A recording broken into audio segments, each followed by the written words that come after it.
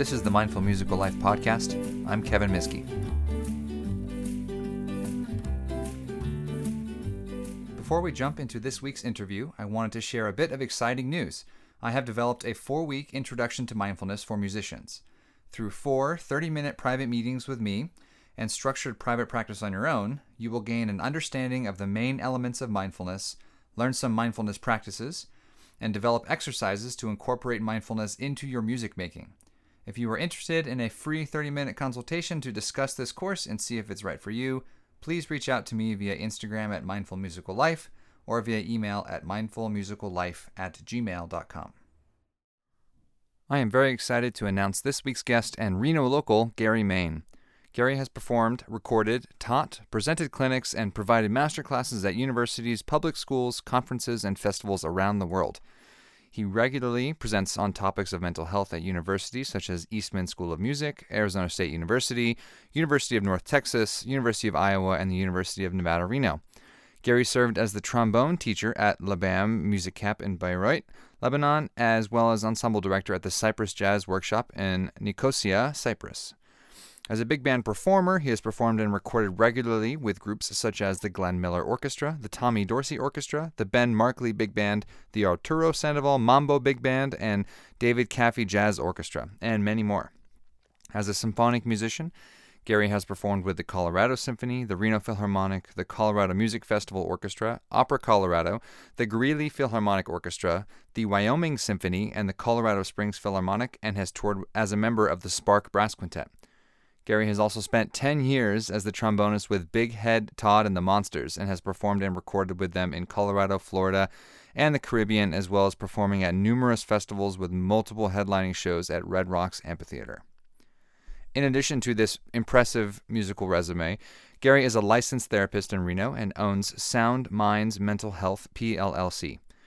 Gary specializes in treating trauma and working with couples, but also works with general needs like anxiety, depression, grief, and other human experiences. Gary attended the University of Northern Colorado and Trinity Washington University in Washington, D.C. Gary has a truly unique and special combination of experiences that provides deep understanding into the mental health challenges that musicians face. His valuable suggestions in this interview are applicable to just about everyone, musician or not, and can easily be applied to the specific challenges that musicians face. I hope you enjoyed this conversation with licensed therapist and professional musician, Gary Mayne. Hi, Gary. Thank you so much for joining me today. I'm super excited to talk to you and hear all about what you do in both the worlds of music and in mental health. So why don't we dive right in and you can tell us a little bit about what you do professionally on the day-to-day and a little bit about your musical background as well. Absolutely. Thanks for having me, Kevin. It's odd to see you without our instruments in hand. Yeah, I'm no used kidding. to seeing you with some instruments, so this is great. Well, I do a few things here in town in Reno, but primarily what I do is I'm a therapist here in town. And kind of in the mental health side of things, my licensure here in Nevada is, what is it called here? Clinical Professional Counselor. I'm also licensed up in Washington State, which is Licensed Mental Health Counselor. But it's the same licensure, same degree, just slightly different terminology. And towards the end of the podcast, maybe I can walk through folks with maybe how to look for a therapist if they're interested for themselves and what the different kind of licensures might mean and some other resources in which to seek that out. Yeah, that'd be great. I'm sure lots of people would be interested in hearing more about that. Totally. So on a day-to-day basis, kind of what are the types of things that you're helping with your patients or anyone you're seeing? Sure. It's so interesting. It's nice to put my musical hat on for a little bit because when I'm not playing music myself, I'm a trombone player. Most of my work throughout the day is not necessarily centered around music. I work with all sorts of things that come up. I advertise myself as a real trauma specialist here in town, and I also work with a lot of couples. And the kind of couples work I do primarily is what we call Gottman couples work, which I can kind of get into a little bit later, and also some emotional focus therapy work there. And on the trauma side, I do a lot of EMDR work with folks, which is really kind of about reprocessing some of those highly emotional or stuck events we may have in our histories. But I'm also very cognitively based. If you're familiar with CBT or cognitive behavioral therapy, and even something called dialectical behavioral therapy. So some of the things that I'm going to talk about today when I've got my therapist hat on, I'm not going to give you much opinion about stuff. Anything that I share with you when my therapist hat is on is going to be pretty evidence-based and researchable if anyone listening wants to learn more about anything I say there. When I talk about more of my musical side and more my personal side, it may include some non-evidence-based things. I guess the only evidence is living it out myself. But when my therapist hat's on, it's going to be pretty darn data-driven. So Great. Yeah. I appreciate you clarifying that too. It's always nice to know, kind of where things are coming from, and fact versus opinion is always nice to be clarified. Totally. Where would you like to start? Do you want to start more on the clinical side of things and talk a little bit more about that, or would you like to dive into kind of your musical background and some things along that line? Let's see. Let's do the musical side. That sounds like fun. Great. Yeah, I agree. Yeah. So why don't you tell us a little bit about your musical background? And maybe from there we can dovetail into your interactions with the side of mental health and music somewhere. Yeah, that sounds great. I'll start with some recent things, and then I'll go backwards. It's because probably I can remember those more clearly. But I am an active musician, and I like to keep that going because I'm passionate about it. But also, it's something that I find a lot of strength from maintaining, and so. Just kind of going backwards a little bit so folks can get a sense of my life in Reno here. It's a pretty busy November, and I'll just go through kind of my schedule for the first couple of weeks. It's not always this busy. This was a little bit exceptional, but so the beginning of November, I usually work at my private practice here in Reno, typically from noon to 6. Those are kind of my hours of operation. And so for the first week, I was going to Reno Phil directly from there, and we did almost a full week of rehearsals for the Organ Symphony concert. And then we'd have a performance Saturday night, performance Sunday night, and also some rehearsals over the weekend as well. And so I'd go right from the private practice to Reno Phil and was playing second trombone and some bass trombone on that concert. And then kind of the next week, went right back to the private practice, noon to 6, and it's pretty solid folks throughout that time, just kind of back-to-back in those hours. Then I think you and I met up Monday and Tuesday to record. Yeah, we did a recording session those couple nights too, yeah. And after that was brass quintet, by the way, which is wonderful. One of my big inspirations for bass trombone is a guy named John Rojak who plays in the American Brass Quintet, and every time I get to play bass trombone in a brass quintet, I try and do it how he would do it. So fail miserably, but I try. The rest of the week I was playing, doing the private practice thing during the day, and then I was playing lead trombone, which was fun, in the Reno Jazz Orchestra the rest of the week and performing over the weekend. So all this to say, I'm very active in music, and I feel lucky to be able to do that. So going backwards just a little bit, I'll go back to the beginning. I grew up in what I would call a very musical family. My dad taught at the University of Northern Colorado. He was one of the 2 band directors there. So I grew up pretty traditionally, starting 6th grade in trombone, kind of middle of the pack in middle school, and then really learned to love the instrument. And when I was in high school, I heard the Buddy Rich Band play in the summer one time, not live, but on a recording. It was live at Ronnie Scott's. And as soon as I heard that recording, I just fell in love with jazz. And when I fell in love with jazz, I really fell in love with the trombone. And so high school was equally as interested in tennis as I was trombone, but ended up getting into the all-state bands and honor bands, things like that, and really just kind of found that I was able to improve on the instrument. I don't know if quickly is the right way to say it, but I could see improvement, which was very motivating. And if we wanted to later, we can kind of come back to what strengths are in our lives versus what talents are. But always had some talent for the trombone, but grew it into a strength, if you want to put it that way. So decided going into college, I was really either going to go the music ed route or the psychology route, and ended up going the music ed route, which I'm so glad that I did. So when I did that, went into music education, University of Northern Colorado. My instrument was trombone, of course. Played in all the wind ensembles there, the University Orchestra, the lab bands 1 and 2 there, and graduated. had a really great time student teaching, learned a lot through that experience. Got my first teaching job at a middle school called Lewis Palmer Middle School in Monument, Colorado. Taught there for a couple years and then moved up to a high school called Fossil Ridge High School up in Fort Collins, Colorado. But just a little bit of a side note, I'd always been performing throughout that time. I got called to do my first salsa gig at 18 and had to sneak in the back because I wasn't old enough to go in the front. And had just an awesome time. And one thing about that salsa gig that I really loved, I've probably done literally thousands of salsa gigs over the years, is that it's very communal. It's the dancers are part of the community, the musicians are part of the community, the club owners are part of the community, and everybody knows and loves the music. And so I think that's one reason why I enjoy that kind of playing. And probably about halfway through my undergrad degree, I'd pretty much made the choice that auditioning for orchestral jobs was not what I wanted to choose to do. I love playing in orchestras, and I'll get to that in a minute. But I was always more on the commercial side. I enjoyed the networking that's part of getting work like that. And I enjoyed the showing up with little rehearsal and having to nail it, either live or over recording. That's really where I feel like I do the best and what I get the most enjoyment out of. So I've always enjoyed doing that. I'm not used to talking about myself this much, but I'll keep going. You're doing a great job. Okay. I'm used to listening more than I'm talking. So anyway, so when I was teaching, I kept performing. And the first time I played with the Colorado Symphony was very last minute. I was actually doing an afternoon gig with a big band there.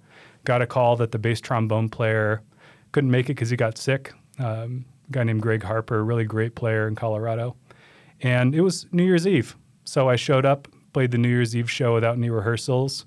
I had to figure out where to find a white jacket. Yeah. That was rough on New Year's Eve. But showed up, sight read all the stuff, and as any bass trombone player who has sight read waltzes would know, when you get to Blue Danube, there's a big old bass trombone solo. And so that was kind of trial by fire, which was wonderful. But just to continue on a little bit, did a lot of the Opera Colorado Symphony subbing mainly. Played in the Colorado Music Festival Orchestra for a few summers as a sub. Just really love performing. Recording, I had the beautiful opportunity to record on a lot of albums in Denver. There was a very active pocket of musicians, and composers would come in and we'd record a lot of big band albums there. So I feel really fortunate to have done that. Fast forward a little bit. Let me get into a little bit more of the mental health side here. Yeah. Okay. So love being a band director. Loved it. There's a huge part of me now that still misses a lot of that kind of work. But one thing that I found myself over the years was I had a very natural kind of way of getting to know students. It didn't take a whole lot of effort. In fact, that's the part of the job that I felt was the most natural for me. And they'd start sharing things with me that weren't necessarily part of my role as a band director. Things about their lives, about their families. And sometimes they were relatively neutral sorts of things, exciting things, happy things, and other times they were a little concerning, and I had to, refer some kids to the school counselor or maybe the administration to get some support, or their parents, or both at times. And I started kind of noticing this yearning each time I would refer a kid to the office or to the school counselor's wing of the building. I started kind of developing this slow burn yearning to be the person I would refer these kids to. It just really started to kind of seep into my psyche, and makes sense in retrospect because I was deciding between music ed and psychology in undergrad. But I really started to develop that yearning, like I said. And so when I had an opportunity to go to grad school, I made that choice. You know what? I went left last time. Not necessarily as a change of pace completely, but I'm going to go right when I go back to grad school. And so that's what I did. I went to Washington, D.C., had a great experience at Trinity Washington University, which is just down the street from Howard, if you're familiar with D.C. at all. I could talk a lot about how much I enjoyed that school. But all that to say, still was performing the whole time. Would go back to Colorado to record things. I was in the horn section for a pretty good pretty well-known rock band called Big Head Todd and the Monsters that would tour around. And so would do some touring with them throughout that time. And then started to just play locally, doing a lot of corporate things that were there. DC has a lot of corporate events, as you can imagine. Didn't do much classical playing when I lived in DC, but I did a lot of commercial playing there. And when I moved there, one of my favorite big bands of all time is the Airmen of Note. And so when I moved there, just happened to be, they had a bass trombone opening 6 months after I moved there. Wow. And so just, I'd always really planned on auditioning for that band, and I just happened to live there at the same time. So a guy named Dudley Highnote, who was the bass trombone player, was retiring. I love that name, Dudley Highnote, playing bass trombone. Monster player. But he was also a University of Northern Colorado grad and had been in that chair since, I want to say maybe the mid-'80s, maybe late 80s. And then it was open, ironically enough. So decided to throw my hat in the ring. Never done an audition, so I made the recording, sent in the recording, round one. Was invited to do the live audition in D.C., where I already lived, which was great. So went, did the first round of the live audition, and I guess there was 2 rounds, the semifinal and the final round. So did the semifinal round, was in I think they did 4 full days of auditions. Wow. And there may be 4 people each day, 4 or 5. And so went through that first semifinal round live. Person came into the room to let us know who was going to advance, and they called my name out. So made it to that last round of that audition. And that was kind of an interesting experience, to say the least. I'd never done an audition like that beyond college. And so coming back to the mental health, if you want to call it that, or the nerves, so to speak, or my goodness, I really didn't have many skills to manage that. I remember turning up my headphones in between rounds as loud as they could go and telling myself positive things. Probably because I didn't have much else to that sounds good to do. That seems to work pretty well for a lot of people. Yeah, and so I remember that. I want to come back to one story in a second too. But so go into the final round. I feel pretty good about how I did. It's not the best I can play, but it's far from the worst, which I would imagine is not uncommon for people to feel. Felt good. Was told I need to get a call next day either way, and ended up getting that call that I came as close as you can get, but didn't quite win. Oh, wow. And so that did a couple things just for me as a player. One, it was very difficult to comprehend, and I had to really spend some time grieving that intentionally. And we can talk about grief all day too, but so I had to spend some time grieving that. Wish I would have let myself start grieving that sooner. Okay, I wasn't quite sure how to move through that either. But on the flip side, on the positive side, gave me a lot of confidence that I can hang with people. And I kind of had some confidence from living in Colorado because I was playing with really amazing musicians, but you just don't know what you don't know. And so this was a nice way to bring up that pile of evidence in my mind when I have some sense of doubt. That pile of evidence that counteracts that doubt is important. And so that was a big thing for me. So as long as my lips are in shape enough, that's really kind of reduced the amount of stress I walk into a new situation with. So not completely, but it's reduced it. So anyway, I thought that was important to provide all that context. It's so important because I feel like everyone's got some version of that story, where it's like you work so hard or you're so excited about an opportunity and you don't get it, right? Something I really loved that you said was that there was little comments that you made throughout a lot of those stories that were like, it was really high pressure and that was great, So I think it's so important to talk about that a little bit more and just dive into the idea that framing your perception of pressure or of anxiousness or of nervousness or however you want to imagine it, but thinking of that as a good thing, is that like that's what's supposed to be happening, right? Oh, totally. Yeah, I'm right there with you. We can get theoretical for a minute, put my counselor or my therapist hat on for a minute, and what I really like about about evidence-based things like CBT, DBT, EMDR, Gottman's work for couples. Those are the ones I use the most in my practice. What I really like about using evidence-based approaches with people is that the evidence I'm talking about is other people. Okay. Right.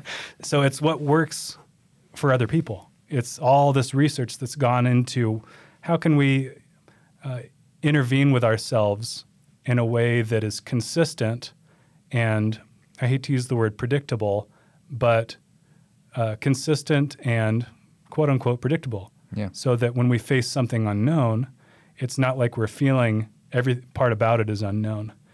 Okay, the feeling itself can be very familiar, although what's triggering that feeling can be unknown.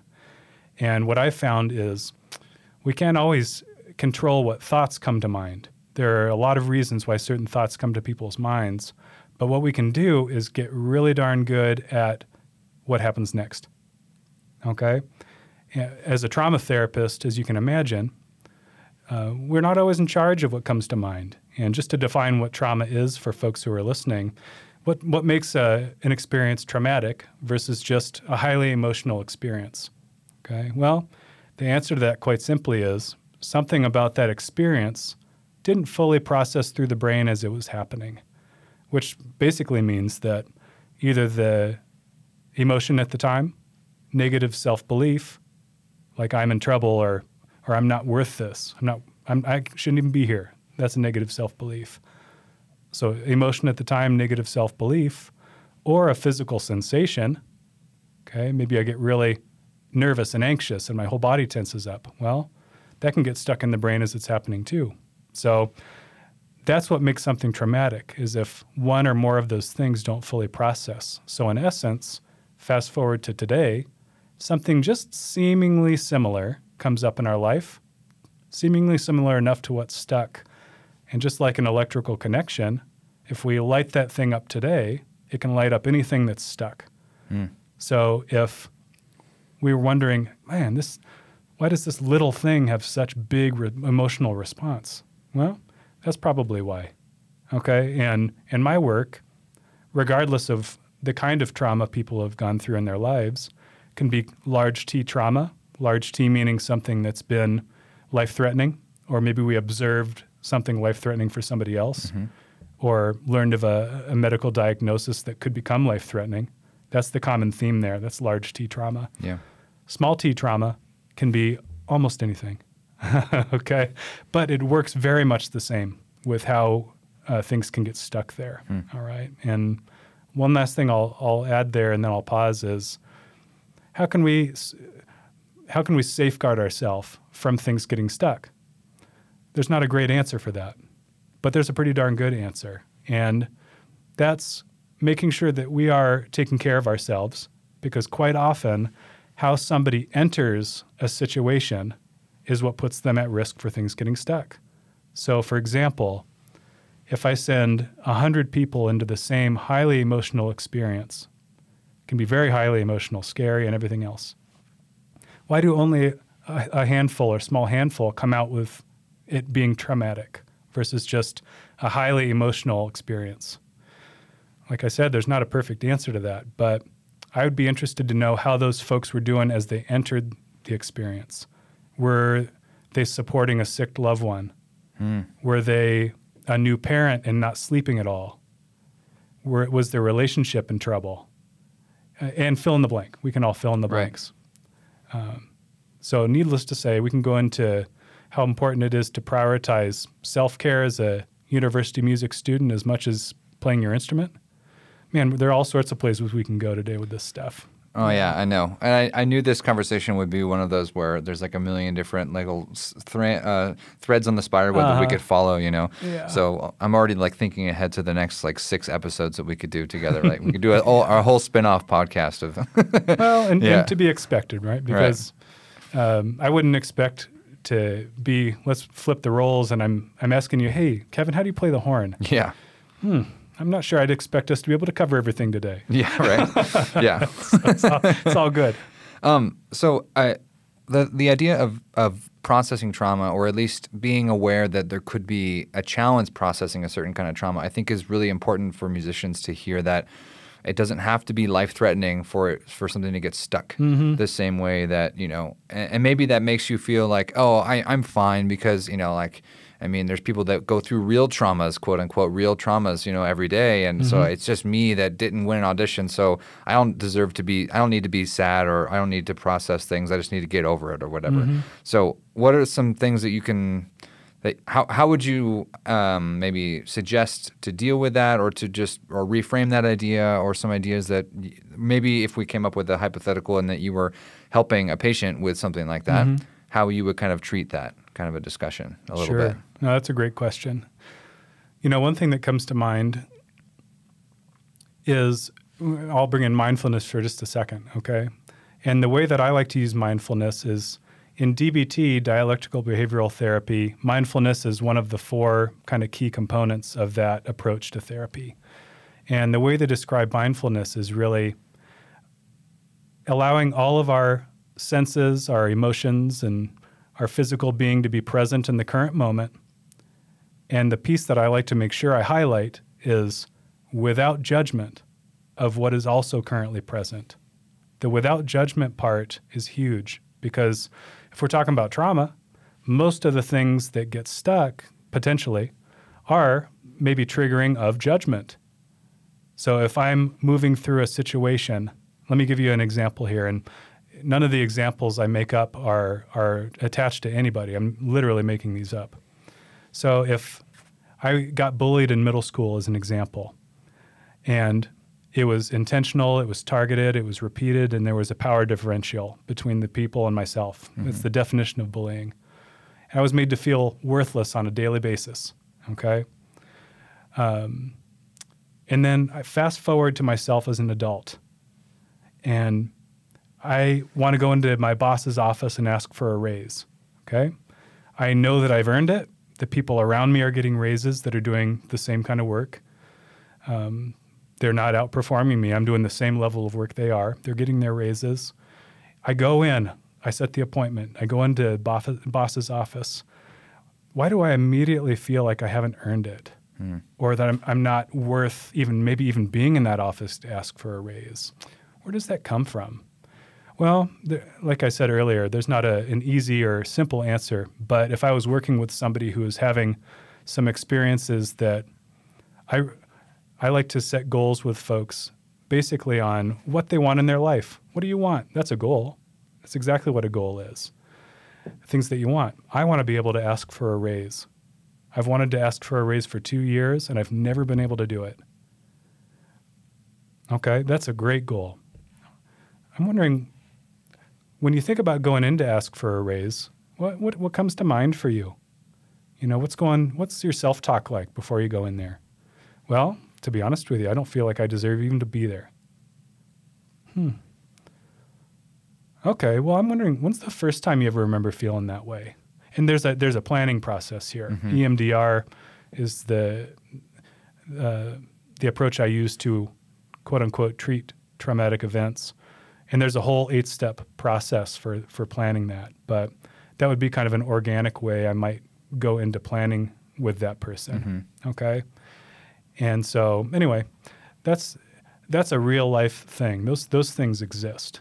And if I want to turn it into a musical situation, I really want to progress from being eliminated in the first round to the second round of an audition. When I lived in D.C., I had a opportunity to meet a lot of world-class musicians who came into town to take military band auditions. And a lot of times that would be their goal. It's just, I want to make the second round this time. Or I want to make the third round, or because they'd taken so many, they could kind of approach it and use those auditions almost as a little bit of a lab. And here's what I did last time, which is great. Okay. Well, if you take the job interview situation or asking for a raise and just convert that into wanting to make a different round, or I want to make it to the finals and not get freaked out. Okay. Well, that's a great goal. And so it may be a similar process there, okay, as far as how I might approach that person as a therapist. Right. Yeah. As a teacher, it may be slightly different because I might provide more coaching. I might provide more more direction and more steps. Here's what I think you should do. But as a therapist, there's a little more exploration that goes into it. Totally. Yeah. And a lot of what I'm hearing kind of boils down to a couple things. One, as you said, like the non-judgmental aspect of all of this stuff is super important for all of us, right? Yeah. Being able to acknowledge what's going on without adding like personal judgment and like emotional judgment, both in the quality of your playing, if you're listening back to recorded mock audition tapes or like whatever, or just results from an audition at the highest level of that. But then the other part of this that I'm hearing a lot of is just general awareness. Being able to just acknowledge what's going on and actually ask yourself like, okay, what am I saying to myself as I'm walking into an audition, or as I'm preparing months beforehand? Like, what's the stuff that's coming in the background that maybe I don't even realize, right? And asking yourself that question and working on that awareness piece, because as you said, what are you bringing in with you? It's not just about the audition itself. That's possibly trauma inducing. It's all the stuff that you're bringing along with it, right? Absolutely. Okay. Yeah. It certainly could be, and it could also be that I didn't sleep well the night before. Maybe it's not things that are stuck or trauma. Maybe it's I didn't sleep well the night before, or they said that this audition was going to be an hour long, but I'm on my third hour now and I haven't eaten in 2 hours. Right. Or I'll give out a couple of resources as we go here, and I like to in therapy I like to develop resources with people. External resources and internal resources. And external resources are the ones that come to mind for most folks first. Like if we're flooded with emotion, which is what I call it because it covers all the emotional bases. When we get flooded with emotion, how do we get ourselves back? Well, I go for a hike. I go for a walk. I call my best friend. Those are really important to have. But it's also important to have internal resources, which are ways we can intervene with ourselves when none of our external things are available. Right. Okay. I love hilarious YouTube videos. Love them. But sometimes I'm not in a place where my phone's appropriate. Right. And so if my phone has become my one resource to go to when I'm stressed or emotionally flooded, I'm in trouble if that's my only thing. Right. And so internal resources, I can give the listeners a couple of those today. This is a DBT concept, the concept that there are 4 options when we look at any problem, okay? And then I'll expand on that in a second. So 4 options. You're looking at any problem. Option 1, solve the problem, if you can find a solution. So if I leave this podcast studio and go out and my car has a nail in the tire, then that's a drag, but there's a solution there. I know how to fix that. Right. Okay. Option 2 is change my reaction to the problem using a resource. Change my emotional response to the problem. That's option 2. Okay, so maybe that's going for a hike if it's Saturday and I have time. Or maybe it's using something I'll expand on in just a second. Option 3, practice radical acceptance. Okay, radical acceptance is also very mindful concept that's used in DBT, but it's a mindfulness concept in general. Radical acceptance is where I acknowledge anything that's currently present in this moment, not 5 minutes ago or tomorrow, because those are different moments. I'm looking at this moment, almost as if I was looking around the room right now and seeing that there's a computer screen over there, there's a keyboard, there's the microphone stuff, the preamps. Those exist on the table right now. I may not agree with it. They may not be where I want them to be tomorrow, but right now that's where they are. Right. Okay. Now fill in the blanks. Exchange the computer screen, the keyboard. I'm nervous as hell right now. It just is. There's no judgment. It can be really easy to judge, especially if I've got a bad experience with being nervous. So part of practicing mindfulness is practicing observation and trying to mitigate the judgment. Okay, and that's something we can practice a lot. So anyway, option 1, solve the problem. Option 2, change my reaction to the problem using a resource. Option 3, practice radical acceptance. And the part that I missed there with radical acceptance is when I notice those things on the table, put each one of them into one of two categories: what's in my control and what's not in my control right now. Not 5 minutes ago, not tomorrow, because those are different moments. So if there are things that are not in my control today, that's great. I do the best I can with the other column. Right. And then the fourth option, which is my favorite to describe, is continue being miserable. Okay? And the reason why they listed that fourth option in DBT is we can choose that if we want, But sometimes that's the one that feels like it chooses itself. Right. And it's a reminder as number 4 that we've got 3 others. Right. Okay? That seems like a pretty bad option if you're like get to that one and you're like, well, maybe I can make one of the first 3 work. Yeah. Right. So option 2, just to give folks some things to try, change my reaction to the problem or my emotional response using a resource. I'm going to go talk with my friend for a minute. That's great. I'm going to watch a hilarious YouTube for a minute. That's great. I don't have time for a hike today, but I'll do that over the weekend. Notice how I said a minute, right? Because at least when I was in college, I developed a bad habit of a minute becoming an hour.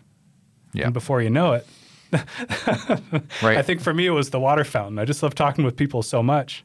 I'd go out to get a drink and it would turn into an hour. Right.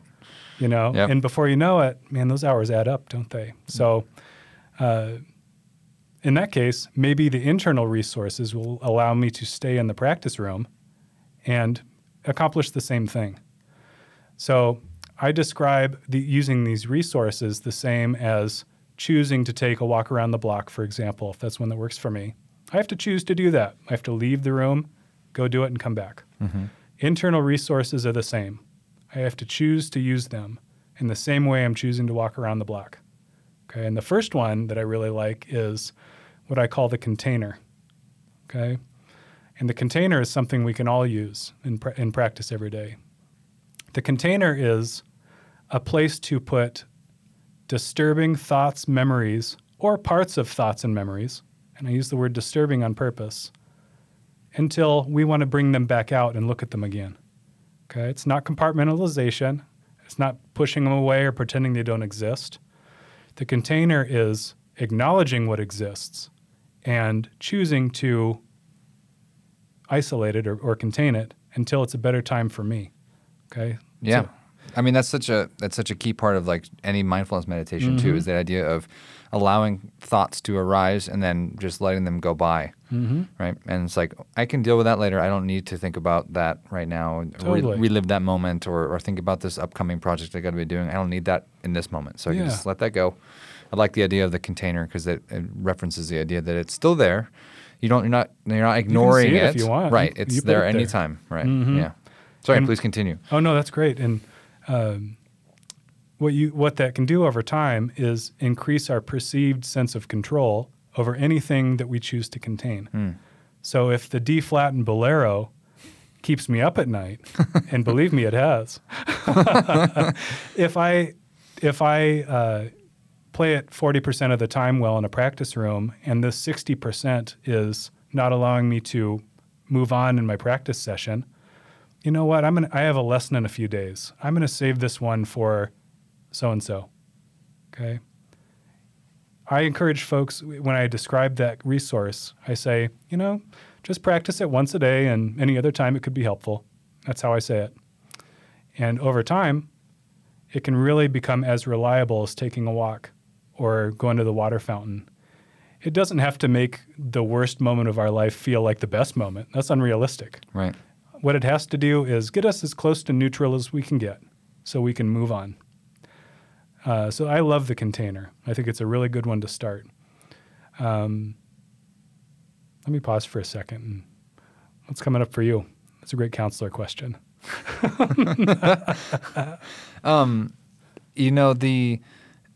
What I love about this is I'd love to read more about this approach too, because it feels like there's so many parallels to like a mindfulness practice.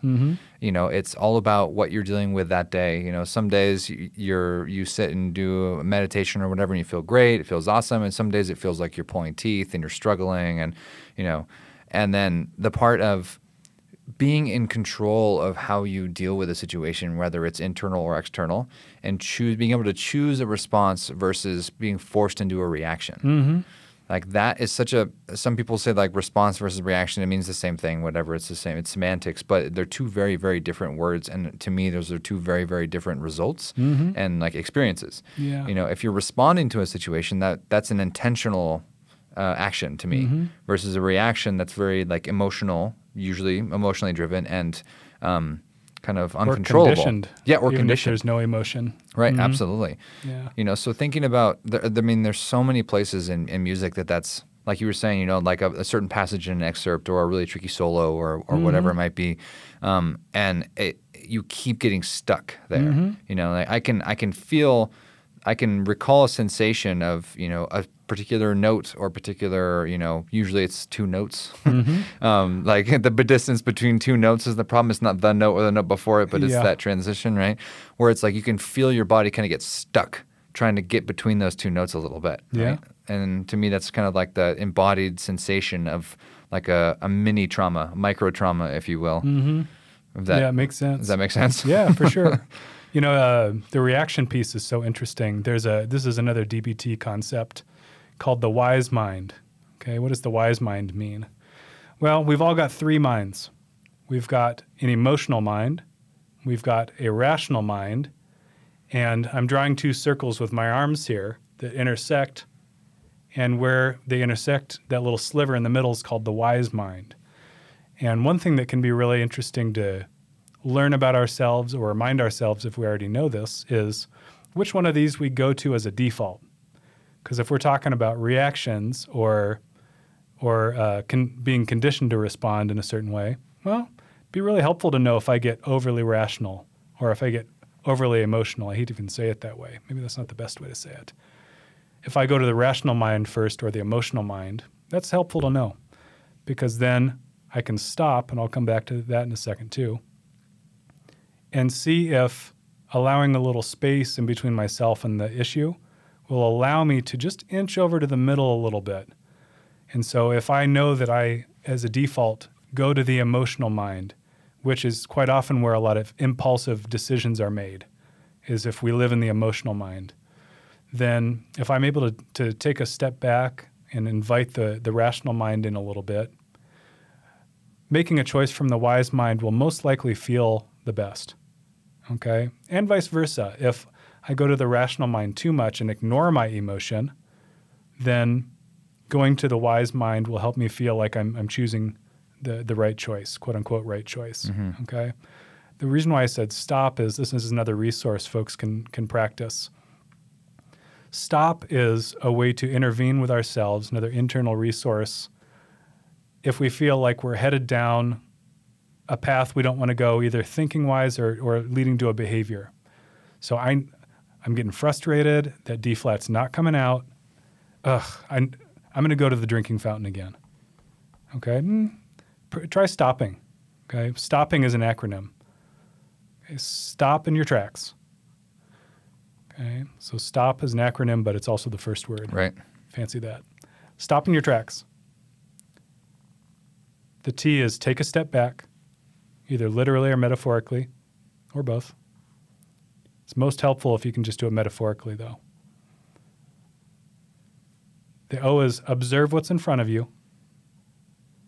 And then the P is proceed mindfully. And I like stop, because we can tell ourselves that if our mind's starting to roll. That D flat. Stop. No judgment. I just stop in my tracks. I'm going to take a step back. I'm going to observe what's in front of me and then proceed mindfully. And if it's still a problem, then I'm going to use one of those four options. Okay, so maybe in this case, just changing my emotional reaction to this situation is the best option. I'm going to contain this one till my next lesson, see how this works. And the nice thing about having systems like that, these are all human skills that we can practice and get better with intention. Okay? And that's where I really feel that learning about ourselves and getting used to observation without judgment, there will always be a little judgment, but as little judgment as you can get to is good. Okay? Yeah. I mean, another thing that's coming to mind here is so many of these techniques, right, are obviously they're designed for any situation at any part of our life, whatever that happens to be, as a parent, as a friend, as a musician, as a student, whatever it might be, right?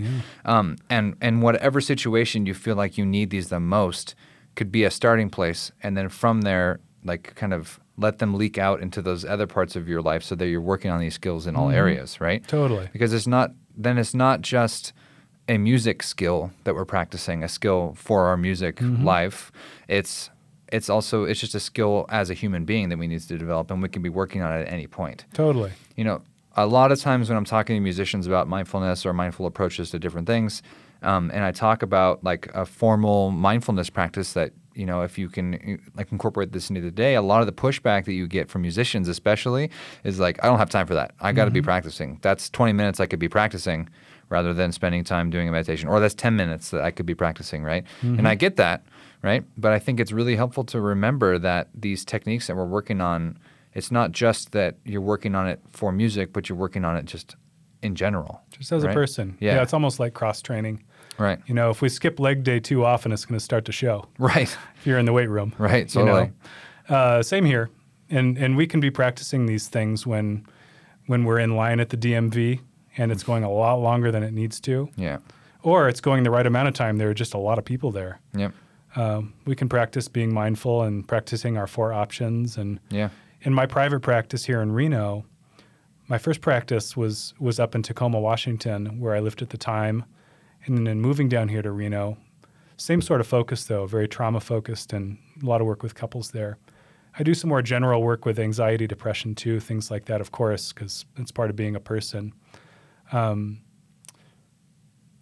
But most of my caseload, I've got a lot of folks who love music, but also I work with everyone under the sun. Yeah. Any job you can think of under the sun. And that's the nice thing about evidence-based things is what we've been talking about so far today is not, they're not approaches that are for musicians. They're for human beings. Right. Mm-hmm.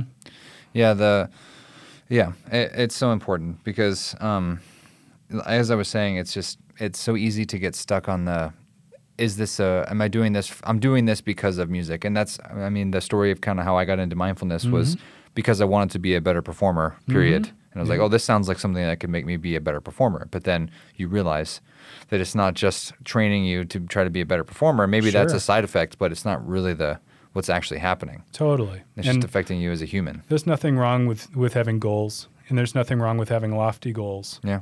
But if there's a lot of judgment, that's really where it can get in the way there. Right. If, man, I want to be the best trombone player in the world. That's a goal.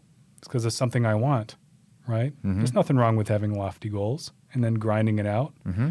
But when the grind doesn't feel productive or feels harmful to ourselves as a person, or that's really where I think we can get more efficient. And it doesn't necessarily have to be that way. Yeah. Going back to the idea of awareness and just knowing what's going on and asking yourself those questions of like, what's going on inside of me? That's another thing I noticed that you were talking about is that you realized early on that what you really enjoyed about music was like the commercial side of things, playing in big band and doing recordings and playing with bands and that kind of stuff. And that, orchestra is not really my thing. Mm-hmm. And it's so important Orchestral auditions. Right. Sorry. I love playing in orchestras. Excuse me. Yeah, orchestral auditions, which go. are horrible. And I've got so much respect for folks who pursue that. Yeah. But I knew that where my passions lied, and I love being in the studio. I love jazz. I love recording. That's just where my passion was. Yeah. And other people feel the opposite about their passions, and all the respect and more power to them. Right. Yeah. Yeah, it's just so important to ask yourself those kinds of questions, is to be in touch with yourself.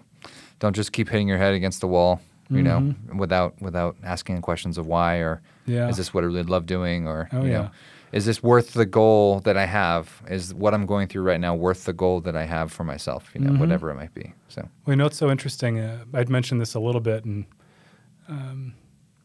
where these can kind of come into play too, on more of a life level, is the better we get to know ourselves, the easier, not easier necessarily, the better we're going to be able to participate in our relationships. Yeah. And two questions I like to ask when I work with couples, and this is a question for each member of the couple, is, what gets you flooded with emotion? And how do you get yourself back? And those are both open-ended questions. Because when I work with couples, we're really talking about 3 relationships. Each member of the couple has an independent relationship with themselves. How's that one going? And that's really where most of what we've talked about today applies. Right. All the independent work that we do on ourselves to progress as a human being, which never ends, by the way. It's a constant process until we're not around anymore. So 2 independent relationships people have with themselves. What gets them flooded with emotion, and how do they get themselves back? And then the relationship they have together is, I like to point couples towards having an interdependent relationship with each other, meaning we're able to share how we're feeling about almost any topic and include what we're needing. Okay? We've all heard the word kind of codependent. What does that mean? Mm-hmm. Well, in a relationship context, codependent means that we stifle how we're feeling and what we need from each other.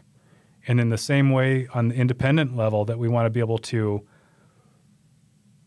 observe any thought or anything that comes to mind and get really good at what happens next. In a couple, we want to be able to feel like we can do the same thing. We can handle anything that comes our way because we know how to communicate how we're feeling with each other and also what we need. On a fundamental level, that's kind of what that is. But Yeah. we could do a few more episodes on that. Yeah, no kidding. I think for this conversation, we'll kind of wrap it up there. For sure. And yeah, so many amazing things to talk about. Can I just add one more thing? Yes, please. I know that it's sometimes challenging to know where I'm interested in finding a therapist. How do I start? And this will be brief. There are a few places I would start. There's a phone number on the back of your insurance card that you can call and ask for a list of therapists in your area that take your insurance. Okay? You can also ask your primary care physician if you have one. If you have a doctor that you go to already, ask that person if there's anyone they recommend. And then a third resource that I really like for that is a website called Psychology Today. And I like that because you can read descriptions about people in your area. If you don't have health insurance, there are also folks you can find that accept maybe a sliding scale. Okay, I can only pay this much for therapy, and finding somebody who meets that criteria. There are also ways to filter by the kind of work you want to do. So if you want to do some trauma work using EMDR because you've learned about that and are interested, you can filter by that.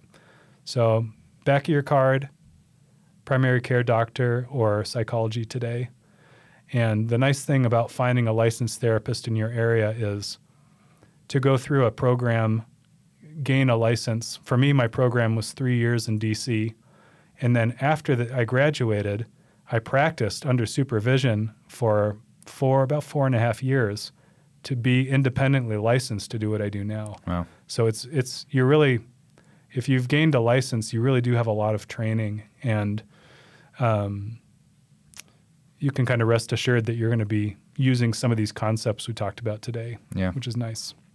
That's great. And what I love is these kinds of conversations are, I think, becoming more common, just on a day-to-day basis even, or just, out in whatever, whatever magazines or periodicals or like podcasts, interviews, whatever you're hearing in the music world and beyond, obviously, that it's a really important thing. Mental health is so important, as we know.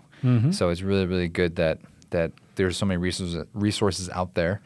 And I appreciate you sharing all that good information with us. Yeah, my pleasure. And I appreciate being invited, but also acknowledging that you chose to make this podcast, not just this episode, but the whole series. And you didn't have to do that. You did it because you felt it was valuable, and you maybe were trying to meet a need in our musical community, and that's pretty cool. Thanks. Yeah, it's wonderful, and it's always a pleasure to talk to someone who is as knowledgeable and eloquent about how they're discussing all these important matters. So thanks very much for your time. I appreciate it. Yeah. Not bad for a trombone player. Another huge thank you to Gary for a great conversation, and thank you all so much for listening. You can keep up to date on all new podcast releases and other exciting news by following me on Instagram at Mindful Musical Life, or by visiting the website, mindfulmusicallife.com. If you have a suggestion for a future topic or guest, please reach out. I'd love to hear your ideas. Remember, anyone who might be interested in mindfulness coaching can reach out via Instagram or my website to schedule a free 30-minute consultation. And lastly, if you like the podcast, please take a minute to rate, review, and subscribe. Thank you again for listening, and see you next time.